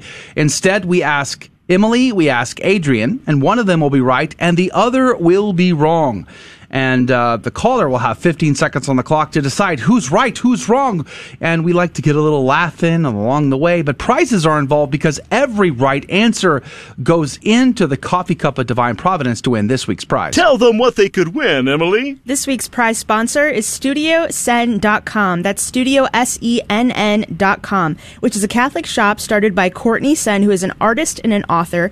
You can find her shop on Instagram, Facebook, and Pinterest. She's giving away this week an Our Lady of Guadalupe banner that you can hang up and display in your home. It's very elegant, very beautiful. I really love this shop. StudioSen.com is our sponsor this week. Praise be to God in all things. I want to thank everybody who's tried to call in. I saw a bunch of calls come through today. Praise be to God. Thank you for trying to call in. You can always try again tomorrow. Don't forget, the phone number's on our website. Feel free to call early if you want to hang out on hold. It's always an option. But let's go to the phones. Cameron, good morning to you. Cameron, are you there? Yes. Praise be to God, Cameron. Good morning. Thanks for being on our show. Thank you. Now, Cameron, where are you calling from? Alabama. Alabama's on the board. Woo! Wow. This is the first Alabama contestant. Am I not right about that, guys? I think so. That's true. Now, what part of Alabama are you from, Cameron? Huntsville. Oh, we're not. Praise be to God. Now, so this is a dangerous question I'm about to ask you. Lord. Okay, which Alabama college football team do you support, sir? Alabama. So that's like the Roll Tide? Yes, sir. The Crimson Tide. See, I was going to go the other way, but I thought I'd better ask first. I don't want to offend our caller. Roll Tide. God bless you, Cameron. Now, have you been listening to the show? Do you understand how the rules are played? Yes, sir. All right. So you know Emily and Adrian are very tricky. They could throw you off. You got to listen very carefully. Yes. All right. And I, however, am on your side 100%. So let's start with Emily, as is our custom. Emily, are you ready? I'm ready. Are you sure? Yes. Are you sure? Absolutely. Okay. Emily, can you tell me how many days of indulgence used to be the case that you could earn for making the sign of the cross with holy water? So back in the day, when you made the sign of the cross with holy water, you used to earn a bunch of indulgence days. How many were there? A bunch? Like 30? Is that your answer? Yeah. 30. Okay. Let's see what Adrian has to say. Adrian, can you tell me, back in the days, you used to be able to earn a lot of indulgence days by making the sign of the cross with holy water. Can you tell me how many? Yes. I think that would be 300. Ooh, that sounds intriguing. So your answer is 300. Adrian is on the hook for 300. Emily is on the hook for 30. 15 seconds on the clock. Who's right? Who's wrong? Cameron, what say you? Let's go with Emily. Survey says... I'm so sorry, Cameron. In fact, the answer is 300. Can you believe it? That was a hard one. For every time you made, I would just stand at the holy water font and just stand there all day, and then just hit that thing up for 8 hours straight. Now, Adrian, what happened and why? Yes, so it's quite a long conversation that we can definitely explore in more depth during the after show. But long story short, Paul VI changed the rules for indulgences, and so instead of having days and quarantines and years associated with indulgences, they changed it to simple partial and plenary. So you either get full indulgence or partial. How much is not known to us, but is known to God. So that's the breakdown. I think it was 1967 when that happened and that change happened. The catch being you have to have complete detachment of all sin. For a plenary indulgence. Yes. If you do not have attachment to all venial sin, then you receive a partial indulgence. Praise be to God for that, at least. All right, so 300. Those were the glory days, I guess. But the next question, Cameron, I promise, I think it's easy. I think you can get this one. So don't fret. Here we go. We're going to go with Adrian this time. Adrian, can you tell me what 4 initials were placed on Christ's cross? We've seen it on every crucifix. It's that plaque up above his head. What 4 initials were placed there? The 4 initials on the plaque above our Lord's head on the cross. That would be ICKSP. ICKSP is your answer. Yes, sir. Okay. Emily, can you tell me what 4 initials were placed on Christ's cross above his head? 4 being the key operative thing there. If you've ever looked at a crucifix, you know that it is INRI, which stands for Jesus Christ, or Jesus of Nazareth, King of the Jews in Latin. So your answer is INRI. Yes. Versus Adrian's, what was it again? ICKSP. ICKSP. Okay. So Adrian is on the hook for ICKSP, and Emily is on the hook for INRI. Cameron, who's right, who's wrong? What say you? Well, I don't think Adrian can count, but I'll go with Emily. Survey says Well done, sir. Well done. You didn't fall for his fifth initial there. Apparently counting isn't a thing at university anymore. Well, to be fair, I studied theology, and for us, 3 equals 1. So two equals 1, 2 substances, all that. Well, you got it right, Cameron. You were not fooled at all. You're in the coffee cup of divine providence. Praise be to God. But you do have one more shot at this.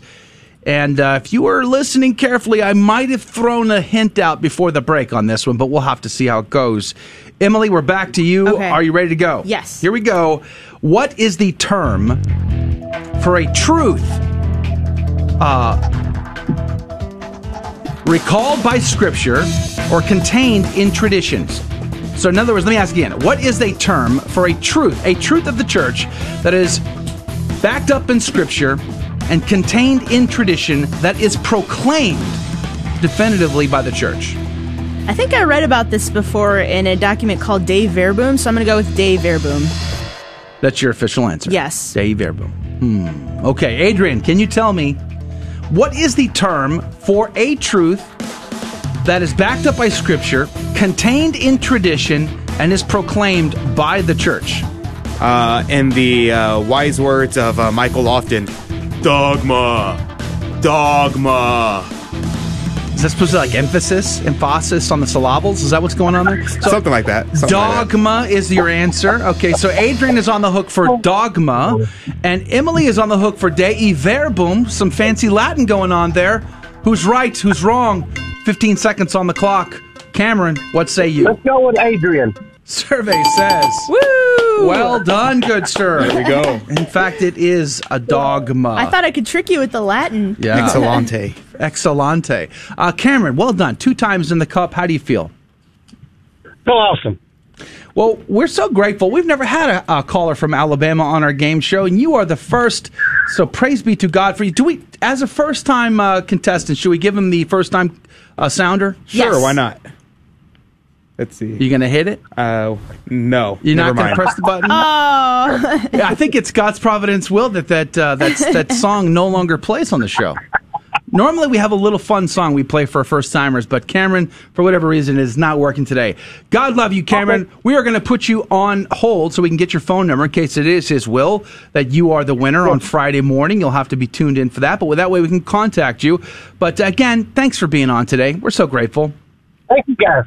All right. Praise be to God. All right. That's going to do it for the radio side of our show. I'm weeping a tear right now for Adrian and his fancy button of Jesus is my friend. Oh, that's what you wanted? I thought you wanted Handel's Messiah. Handel's Messiah wasn't working either? That was the one that wasn't working. The right. Jesus is my friend always works. Oh, you're killing me. All right, we're going to go to a break, and on the other side of the break, on the radio side, the Holy Mass will begin. And if you're going to tune into the Mass, please keep us in your prayers. We would be very grateful to you. But if you're at all able to join us in the after show, we would love to talk to you. The after show happens on our live video stream, YouTube, Facebook, Twitter. You can find the links over on our website, grnonline.com/CDT. And in the after show, you drive the conversation. So whatever it is you want to talk about, we would love to conversate with you about that. Again, just find one of the links to the video stream on our website, grnonline.com/CDT, and we would love to hang out with you and chat with you for the next half hour in the after show. And don't forget, join our email list. It's so important. You know, we took a big hit from YouTube. We think we're going to take more as the days go by because the difficulty of the day, the topics that have to be conversated about, we can't shirk our responsibility to shed the light of Christ, the good, the true, and the beautiful, and the darkness of the world. Just because the world doesn't accept it isn't a reason to not do it. And the days ahead are going to be hard for Catholic evangelists, and you make it possible. Support the Catholic Radio Apostolate you're listening to, financially, prayerfully. Join our email list so we can stay in touch with you when they decide to start shutting things off. God love you and God bless you. Back here 6 a.m. Central, 7 Eastern tomorrow for another show, another round of Catholic Drive Time, keeping you informed and inspired is our mission. But if you are able to join us in the after show, we are looking forward to that in just a moment. God bless you, God love you, and have a great day. From all of us here at CDT, we'll see you next time.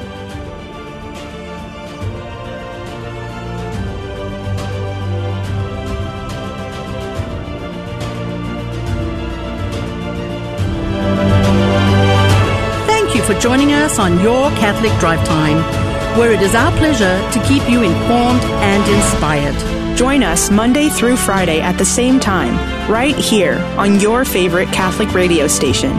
Don't forget to connect with us. Just go to facebook.com/Catholic Drive Time. Again, that's facebook.com/Catholic Drive Time. Be sure to share more than just us today. Share Jesus with everyone you meet. Bye now, and God love you.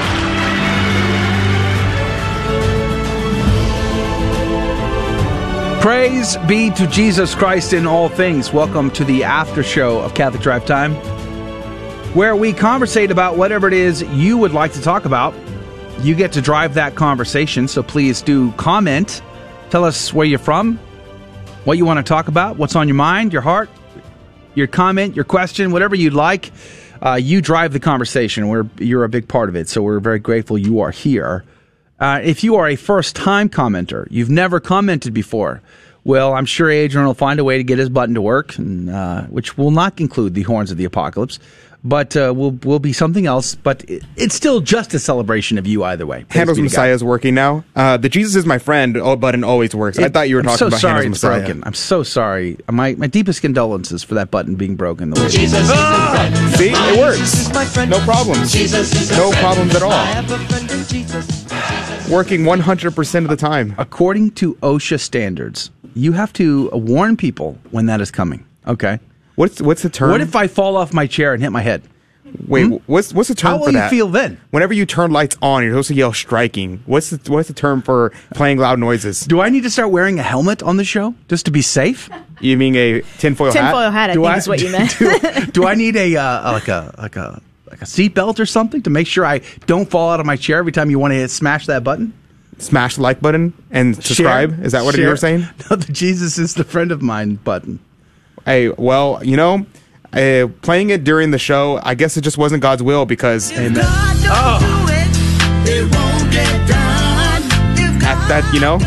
just how it works. I guess that's how that works. What if, unless I'm going to stand at the board and produce the show, what can I do? I'm stuck. At least I didn't say Dei Verbum. At least I could claim that. Dei Verbum is the Degi Verbum? What is Degi Verbum? I'm curious. So let's just welcome some folks here on the program. Lori, good morning to you. Praise be to God. Thanks for hanging out with us this morning on the Facebook side. Let's see. I have a different view of the feed now, so I have to kind of scroll harder. Joaquin, good morning. Praise be to God. It's good to see you here. Maureen, is Maureen brand new? Maureen. Possibly. Maureen, are you a first-time commenter? Because I don't know that I've ever seen you commenting before, Maureen. That means you get the first-time commenter phrase. Amen. Amen. Praise be to God. Thank you for commenting, Maureen. We're very grateful to have you here. Camille,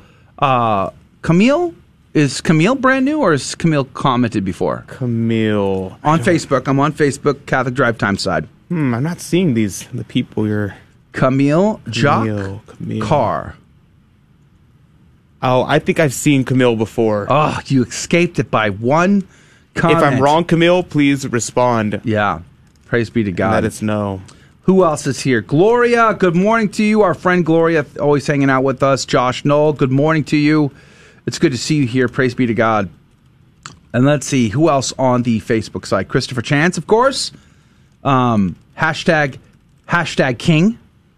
And then, of course, Jesus Robles. Praise be to God. Valerie, good morning to you. It's good to see you here, Valerie.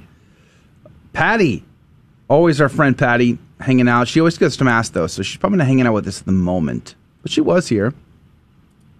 Who else? Who else is on the Facebook side? Am I missing somebody? I think you got everyone, I think. Now, today, because of the way you set it up, I can no longer see the back end. So you should be able to if you just click on the top right and then hit Edit Video. It'll take you to the page. The secret insider tricks of how to get to the back end. So Donald is on. Don? Yeah, praise God. He just hopped on. Don, good morning to you. I want to thank Richard and Glenn and Chris and Patty and a bunch of others who have shared our videos. Thank you for doing that. It's very generous of you. It does help us. You know, on Facebook side, Jennifer, good morning to you. Jeff, it's good to see you again. Praise be to God. Jeff's daughter, Sienna, said, Emily's so sweet and Joe's funny. From Thanks, your lips Bestie. to God's ear, Sienna. Thank you for being so generous. Praise be to God. Valentine, good morning. Mr. Thomas, it's good to see you again. Eric Rodriguez, good morning to you. Praise be to God. Roseanne was here earlier. She had to leave, I think. It was nice to hang out with her. She commented a bunch. And Luz, good morning. I know Luz's comment was sad, right? I didn't know they also used aborted babies for makeup. This is so horrible. Oh, clarifying thing real quick. Roseanne was talking about earlier how the Pepsi products uses aborted fetal cells. According to the website NOFTU, NOFTU, no fetus tissue used, their website says that they no longer do as of 2012 due to protests and what's the word I'm looking for? When you boycotting? Don't buy people's same products. With Kraft products. And Kraft products, they stopped using aborted fetal cells in their products. So yeah, praise God for that. DLA point 34 said David said is on with us, and then Jeff, New Hampshire. Jeff's son, said, thank you for hosting the game show. It is funny. Awesome. Thank you, Jeff. Thanks for passing along your kids' comments. We love to see them. Yeah. Amen to Thank that. you very much. Adrian is slacking, according to Eric Rodriguez. Who said that? Womp womp. Ouch. Ouch. With the questions? No, with the button. Oh, the button. Yeah, praise be to God. Boycott. Thank you, Lori. That's what I was looking for. Due to the boycotts and the protest, they stopped using the aborted fetal cells in research and development for Pepsi products and Kraft products. Yeah. Mr. Thomas Anderson asks, pardon my ignorance, what is an indulgence? Good question. Yes, this is an awesome question. And the simple answer, there's a simple answer and then there's a detailed answer. The simple answer, just to clarify between the two, simple answer is that an indulgence is basically a removal of temporal punishment due to sin by the unlocking of the graces that the church holds.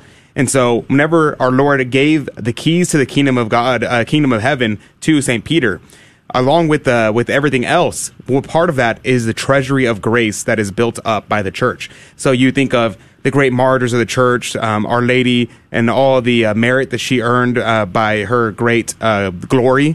And then the infinite merit of Jesus Christ and his death and his life. Because you think about it this way, every action of our Lord is infinitely meritorious because he's God, and he merited infinitely while he was here on earth. And so our Lord has allowed the church to unlock those graces and distribute them as they see fit. And that's what's referred to as the treasury of the church. And so our Lord allows this. And so St. Peter and his successors, including Pope Francis today, has the ability to distribute indulgences how he sees fit and to attribute qualifications for them as they see fit. So Paul VI, and this is here where we get to the actual details of, okay, so now that's what an indulgence is. Now, how do I get one? And then real quick, something else. What does it mean to remove temporal punishment due to sin? So whenever we commit sin, we have to pay the price for it, even if we're forgiven. And I use the analogy of, like, let's say you're playing baseball outside and with your friends, you hit the ball as a child and it goes through your neighbor's window. You run over and you're like, oh my gosh, I'm so sorry. I didn't mean to do that. And the owner of the house goes, oh, no problem. I forgive you. Now, you're forgiven, but you still need to pay for the window. And so you got to save up your money, go work, mow some yards, and you start paying off a little at a time till you can afford to pay off the window. Now, an indulgence comes in as if your dad walks out the door and goes, oh, Johnny, you broke another window. All right, don't worry, I'll pay for it for you. And so our father comes out and takes out the cash and pays the price for the window to the neighbor right there and then. And so that's the analogy to the spiritual life. We break the window, we have to pay for that window in purgatory. So we have to pay for the sins that we have dealt out. But our Lord in his infinite mercy has allowed us to obtain these indulgences so that way we may not spend eternity or spend long period of time in purgatory. And so instead, with these indulgences, our Father in heaven is paying off that price so we don't have to. Amen. And then the details of how do I get an indulgence? Well, there's a book of indulgences that you can purchase, and it just has tons of indulgences. There's the obvious ones like making the sign of the cross, dipped in when you dip your hand in holy water. There's a lot of indulgences that you can receive day to day, and all you have to do to receive an indulgence is have the intention of wanting the indulgence. You have to go to confession within 7 days before or after. So if you go to confession bi-weekly, you're always ready for an indulgence. You have to have received communion within 7 days before or after, and pray for the intentions of the Holy Father. So if you do those things, you receive the indulgence. But you also need to have a complete detachment from venial sin if you want to receive a plenary indulgence, which is complete pardon. So in my analogy, it'd be like if your dad decided, well, I'll pay off 50% of it, and Johnny has to work to pay off the rest of it, so on and so forth. So that's what partial versus plenary comes in. And the changes that we're talking about today versus 300 days, well, before 1967, the Vatican would assign days according to the way the indulgences worked. And what the days symbolized was how many days of penance that would equal. So you could either do 300 days of penance, or you could make the sign of the cross dipped in holy water and you get the same grace, which is absolutely crazy, but that's the way it worked then. Paul VI, in order to simplify it, whether that's a good thing or a bad thing is a different question. It's a prudential question. But what he did do, and he has the authority to do so as the Roman pontiff, he changed the rule to make it more simple. So it's just plenary or partial, and you don't have to worry about days or years or quarantines, which literally just mean 40. So you have these are all have been abrogated, so they no longer apply. You know, I know a lot of Protestants that struggle to wrap their head around how could it be possible that God would allow such sinful men to be the arbiter of heavenly graces. You know, that's part of the struggle that many Protestants have with Catholics. You know, they can't wrap their mind around how God would allow, humans to be so intricately involved in the process. And I want to call your mind to Judas being in charge of the purse of the disciples. I mean, it's not as though God did not know who Judas was or what he would do someday. He's God, second person of the Trinity. Yeah, he knew. And even John's gospel, he always reminds you along the way, you know, Judas, the one who would betray him. You know, it's like that detail he throws in there all the time. God allows humans to be involved. He doesn't have to. He chooses to. It's a choice. So when he gives the keys to the kingdom to Peter in Matthew 16, or in John 21, when he gives authority to the disciples to hear your confession and to either forgive or not forgive as they see fit, that's a pretty powerful responsibility that they have being the arbiter of God's grace. But that's the way he designed it. That's the way he set it up. And it's not for us to question God. It's up to us to accept God and his will and to be obedient in that process, irregardless of the sins of men. And I think we have to detach the sins of bishops and priests from their office and their job and the sacraments and whatnot. They're, a priest who's committing sins, for instance, to use an example, if he says Mass according to the intention of the church in the proper form, it's a valid sacrament. And I think that illustrates how God could give us access to the treasury of graces in such a powerful way, in spite of our own sinfulness. You know, I really like your analogy, Joe, and the reason is especially in regards to Judas, because at the TFP conference I was at this last weekend, the TFP guys were telling me talking to us about Judas, and it was very interesting. They said, according to the visionaries, Judas was actually really, really wanting to be the carrier of the purse. He wasn't assigned it. In fact, he knew that our Lord would not allow him to be the purse bearer, and so instead he went to the Virgin Mary and was asking her to ask our Lord to be the purse bearer. And apparently, according to the TFP guys, I didn't see the original source for it. They just said that it was according to Catholic visionaries. And they said that Judas's first sin and his first rejection of God was a rebuke of the Blessed Virgin Mary. And that the and the reason why they said is because here Judas actually asked Our Lady to do this, and then Our Lady told him, you should not be in charge of the purse because it'll be an occasion of sin for you, and you should flee from it. And then Judas rebuked Our Lady and continued to beg her to ask our Lord. And so being Our Lady's and her, and it is said that God will give us up to our sins if we desire it. So Our Lady allowed him to be the purse bearer, and so he took on the purse, and he was in charge of the money. He distributed the money as he saw fit, and even though he was a sinful man and rejected our Lord and Our Lady, he still was in charge of the purse. It still distributed the treasury, the physical money, the treasury of the church then. So to the bishops today and the Holy Father today, no matter what kind of questions you may have about prudential decisions or sinful actions, they are the purse bearer. They do hold the keys, and they can distribute the graces from that treasury how they see fit. You know what's interesting about that story from the mystics of the church about Judas and Our Lady is it very closely parallels that of Bathsheba and Adonijah in 1 Kings chapter 2. If you read the Douay Rheims, I guess that would be 4 Kings. Anyway, yes. So when David's dying, and he gives Solomon the nod to become king, there's so many parallels between what's happening there and the New Testament and the apostles.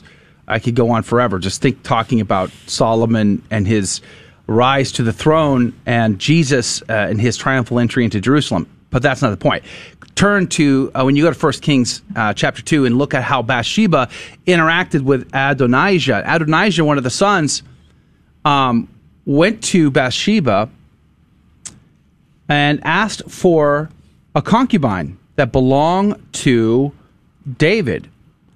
And that's a very important part to really focus on. And the reason why is because there's an old saying, he who has the king's wife must be the king.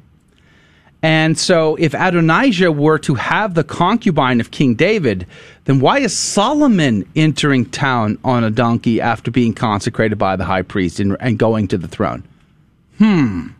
It's Adonijah who has the concubine, not Solomon. So this was a very political maneuver on behalf of Adonijah, and he was smart. He went to Bathsheba, the mother of Solomon, to make the request. And she knew, she could smell on him that this was bad, that he was up to no good, that this was not good for him. And still he asked her to ask, because when the mom of the king asks, what's he going to say? No? The mom is asking. So this is what we see, the Gibi Ra. Bathsheba is the Gibi Ra in the kingdom of David. The queen, which is always the mother of the king, not the wife. And then so we see her go to Solomon, and what happens? She enters the court. Solomon rises from his throne. He bows to her, and he has a chair brought to sit at his right-hand side for his mom, the queen, the Gibi Ra, who would sit at his right hand, and she would intercede on behalf of Adonijah, who cannot deny her request. But it's kind of like what you were saying a minute ago about, like, Judas knew. Well, if Mary should ask, I'll definitely get it. But be careful what you ask for, because what you ask for could be to your detriment. It could be to your demise, not to your edification. And Adonijah was doing the same thing. He was asking for something that would lead to his demise. And in fact, that is what happens. He has to pay the price with his very life as a result. So be careful what you ask the Queen of Heaven for, because her intercession for you is very powerful. In fact, it would be the Gibi Ra that would last all the way to the Babylonian exile. It would be the mother of the king and the king that would be hauled off in exile. So the office of the Gibi Ra is a permanent one in the kingdom of David, which is why Our Lady's role should be seen through that lens. It's very, very significant, powerful. A lot of parallels there. Praise be to God. All right, what else? What else? Everybody stopped commenting. They were just listening to you. Let's see. Mr. Thomas also asked, may I ask, who was it who judged those who went to paradise in times before Jesus was born? For example, who judged the rich man in the story of Lazarus if Jesus was not born yet. Yes, so that's a great question. So people didn't go to paradise prior to the coming of our Lord. Before he resurrected, the people would go to limbo of the just, or they'd go to hell. And so at this time, our Lord was not, there was no Jesus Christ yet because he was not born, but the second person of the Trinity existed co-eternally with the Father and the Holy Ghost. So the Son existed as the person of God in the person of the Son, but the human nature of Jesus Christ was not there in heaven yet. But yes, so there was no judgment and letting in people into heaven. There was the limbo of the fathers, or what's called Abraham's bosom.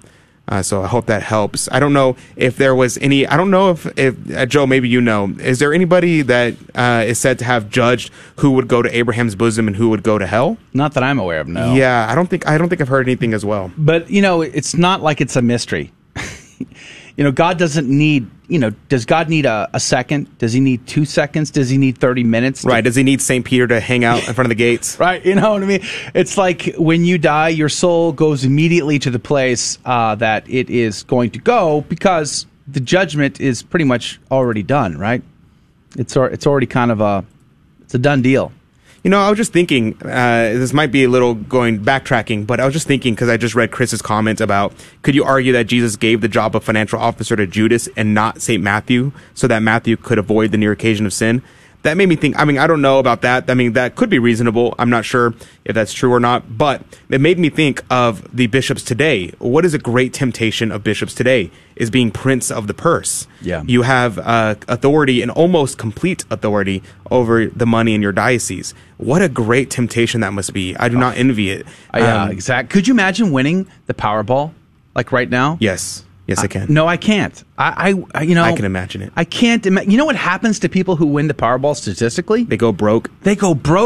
Their relationships go crazy. All of a sudden they have 14 cousins they didn't even know existed that are all showing up and wanting a piece of the pie. People are doxing them and showing up to their house. You put a giant target on your back, not just materially but also spiritually. Boy, the temptation to go from nothing to something so fast without being prepared for it, that must be such a difficulty. I'm sure there are people who can handle it really well. Yes. But I'm not sure I'm one of them. Yeah, the love of money is the root of all evil. And it said that in Scripture that it's easier for a rich man, for a camel to go through the eye of a needle rather than a rich man to enter into heaven. That's not to say that rich people can't go to heaven, because of course they can. We see many kings that are saints. And this is a testimony to being wealthy does not equal that you go to hell. Yes, but Louis IX fed the homeless with his own hands and washed their feet in his palace. Yes, so there's the but. So that's why it's there. The but is that the analogy of the camel going through the eye of the needle. In Scriptures class, we learned about how a camel, there was a archway that was called the eye of the needle. It was a very small archway, and that people that would enter that gate had to get their camels to go on their knees, and you had to push them through because they were too large to fit through this small archway, which was called the eye of the needle. And so it is to say that it was difficult. It is difficult, and it takes a lot of work for a rich man to enter heaven, and that the love of money is the root of all evil. And so it becomes a great temptation for rich people to have that, to enter into heaven because of that. The way to get to heaven, though, is the same for everybody. It's to have the sacraments and to do the corporal and spiritual works of mercy. And so, yes, you can still enter heaven and be wealthy. That's not evil in itself. It just makes it so much harder because the temptation is so great. And we see this in Judas, and we see this in so many of the corrupt clergy today and throughout history. Speaking of which, Father Jeffrey Kirby is our guest tomorrow, and the topic is religion as self-help. So it's a nice segue there. Yes. Father Kirby is not a corrupt bishop, just for the record. No, he's not. But who is he? Yes, so Father Kirby is a moral theologian, and he actually wrote this great book on religion and the Mass and how proper worship in relation to proper worship. But specifically, I was interested in talking to him about he had one chapter that was about religion as self-help, and that there's this modern notion today that religion is self-help. And we kind of see this in the whole idea of the Marxist idea of religion is the opiate of the masses. And no, I mean, it's not. Because why? Because our religion is surrounded by suffering. The symbol of our life, of our church, is the cross. And so we think that we can that suffering is a good. It's not just morally neutral or something that we can bear, but it's actually something that is good. And so we have to. I think there's a modern notion. A lot of the televangelists, a lot of these modern churches like to see religion as a self-help, and that I don't get anything out of Mass. Fowler's homily was boring. It wasn't a great homilist, or I didn't really understand what's going on, or Mass was in Latin, so I don't know so I can't follow along anyway. These kind of things are thrown out, but we lose the whole purpose of the Mass. And I'll leave that to Fowler to talk about what is the purpose of the Mass, and talk about the errors of seeing liturgy or seeing the church as a self-help group. Yeah. Some of the other topics that I'm trying to cover is China, the South China Sea. So I've been really looking to trying to find some high-level guests for that. I mean, war seems like it's right around the corner there. It's getting pretty dicey. There's a fleet of warships that have sailed there to basically, make the presence felt. But the Chinese military is circling the Taiwanese islands just constantly with fighter jets, and then their ships have already invaded their space, and they're just clamping down on the pressure. China has felt since the new administration has taken place here in America that they can ramp things up, and they have been doing so in a very significant way. But it's not new. It's been going on a long time. The Philippines just recently enacted a treaty, I think a 70-year-old treaty with the United States that says America must come to our defense. And they're trying to say America must come to our defense against China. China has been really doing a lot of crazy stuff in the South China Sea and far beyond it. But they've been invading the waters of Peru with their fishing vessels. They bring all these fishing vessels out there, and then they bring an oil tanker out there as to act like the mothership, and it just keeps fuel in all these fishing vessels. And then they overfish the waters, and then they harass the locals by ramming their ships into them and just all kinds of shenanigans and crazy stuff. And they've been targeting the allies of Taiwan, so Peru being one of them, they've been targeting them. So it's getting really intense. And I got to say, if military conflict breaks out in the South China Sea, Japan's going to get brought in on it. Russia's talking about, they're ramping up their war games. Putin's just unveiled a robotic tank. That sounds like a winner. Are they going to invade Ukraine again? I don't know. But there seems to be some lines forming here. Japan, Philippines, Taiwan, America, and others against the other side. Remember the last time that happened? How did that go? Did that go well? That went terrible. So we have a lot to pray, do fast, and penance for. And I'm trying to find some high-level guests on to give us sort of the update on what is the deal there. Is war inevitable? I know that China's preference is to avoid military conflict and just use media manipulation. They buy media buys here in America so that they can manipulate us through social platforms, through the mainstream media. They have their contacts on Capitol Hill in politics, and they try to play that game as much as they possibly can before shots are fired. But they are ramping up in a very significant way. Taiwan's prime minister came out, I think it was again last week, and said, listen, if we have to go to war alone, we will, but we hope not to. But we'll have to fight to the death. In fact, I was listening to a gentleman being interviewed on Crossroad, Joshua Phillips Crossroad from the Epoch Times, who lives in Taiwan. He's an expat living there, helping the government to formulate policies in relation to China from a military perspective. And he's saying that they're basically having to implement like a Swiss policy. In Switzerland, every citizen is a part of the militia. They're required to possess semi-automatic rifles, required to possess them. They have to be proficient in them, which means they're required to take them to the range, I think, once a month and maintain their proficiency. And this way, if they're ever invaded, it is the people who will fight back, not just the army. And Taiwan is about to implement the same thing on their islands because, they're vastly outnumbered. And it'll have to be a fight house to house. And it would not be good. And I think it would be potentially for a very large-scale conflict around the world, not one that we want. Let us pray that it be God's will to avoid such calamity. God's will be done in all things. But we're looking for guests on that as well. So we have a lot more content coming up. So Father Kirby will be our guest tomorrow. Religion is self-help is the topic. That is the guest segment, plus the breaking news and stories and all the rest. And you, our dear audience, you are a big part of this show. And we're very grateful to you. God love you. God bless you. Thanks for being a part of it. Please do us a favor. Share. Share means more than a subscribe, to be honest with you. The like, the share, the comments, those mean way more than a subscription. Unfortunately, YouTube's algorithm in particular, no bueno. Facebook, not as bad, not that bad, but at the same time, it's not awesome either. So sharing our content is one of the greatest things you can do to be a part of the missionary effort of Catholic Drive Time, keeping you informed and inspired. That's our mission. That's our job. And you are the wind in the sails. So praise be to God. God love you. God bless you. We'll see you back here 6 a.m. Central, 7 Eastern. Thank you for joining us on